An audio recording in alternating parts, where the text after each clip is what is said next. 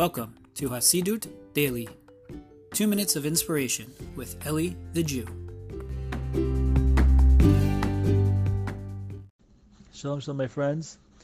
I wanted to share with you a quick thought. Tonight is Yom Yerushalayim, aka Jerusalem Day. The day that in 1967 the Jewish people miraculously took back control over Jerusalem, over the Kotel, and miraculously survived a crazy war scenario. So I want to share with you today a little bit of deeper understanding or essential understanding of what Jerusalem's all about. And one way you get to the essence of anything in Judaism is you look at the name. Then in the name of the thing lies the essence of the thing. So if we want to understand the essence of what Jerusalem is, we take a look at the name. The name, of course, Jerusalem in Hebrew, is Yerushalayim.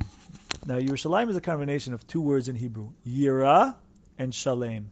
Yira means awe, which is rooted in the Hebrew word roeh, which means to see, because when you really see something clearly, when you see something for the depth of what it is, so then you're awestruck, taken aback, right?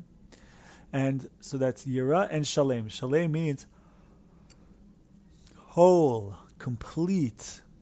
And so this is what Yerushalayim is all about. It's a seeing, Yira from the word roeh, it's a seeing, but it's not a typical seeing, it's a complete seeing, it's a holistic seeing from a grander scale, seeing from a higher place, that normally when we look at things, we see the surface, we see what's right in front of our face, we see that part of it.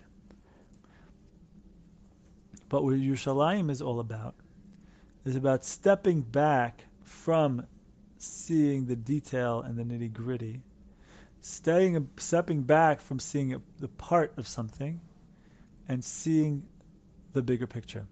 A lot of times in life, we're involved in what's the next thing, what's the next errand we have to run, what's the next stage of life that society tells me I have to do. Do I have to go to university? I have to finish university, I gotta get an internship, and then I gotta get a job, and then I gotta do this, and I gotta buy a house, and I gotta get married, and then I gotta get a couple of kids, and I gotta get divorced, and I gotta get another, whatever, right? And we're stuck in that vision of what's right in front of my face. Yerushalayim is about getting outside of that. If everything else is about the what's and the hows of life, what am I going to do to get by? How am I going to make ends meet? What Jerusalem's all about is the whys of life, the bigger context, the bigger purpose. What's my higher vision? What am I really here for? What's really important? What is truly meaningful? What does go on from this world and from this life? This is getting in touch with a Jerusalem state of mind, right? A holistic way of seeing things, the bigger picture way of seeing things, right? To not get caught up in the little things that we think are so important. This person said this thing about me. Well, how did they say it? Did they say it like this? Did they say it like that? Did they mean this? Did they mean that? Dude, can we take a step back and see the bigger picture?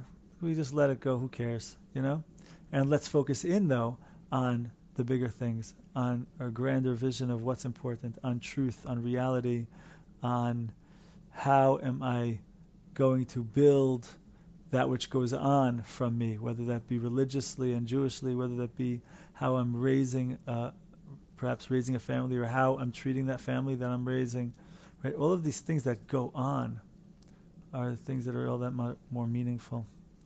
And so anyway, we should be blessed to get in touch with Jerusalem in our own life, the higher aspect of ourselves in our own life, the bigger picture aspect of ourselves in our own life.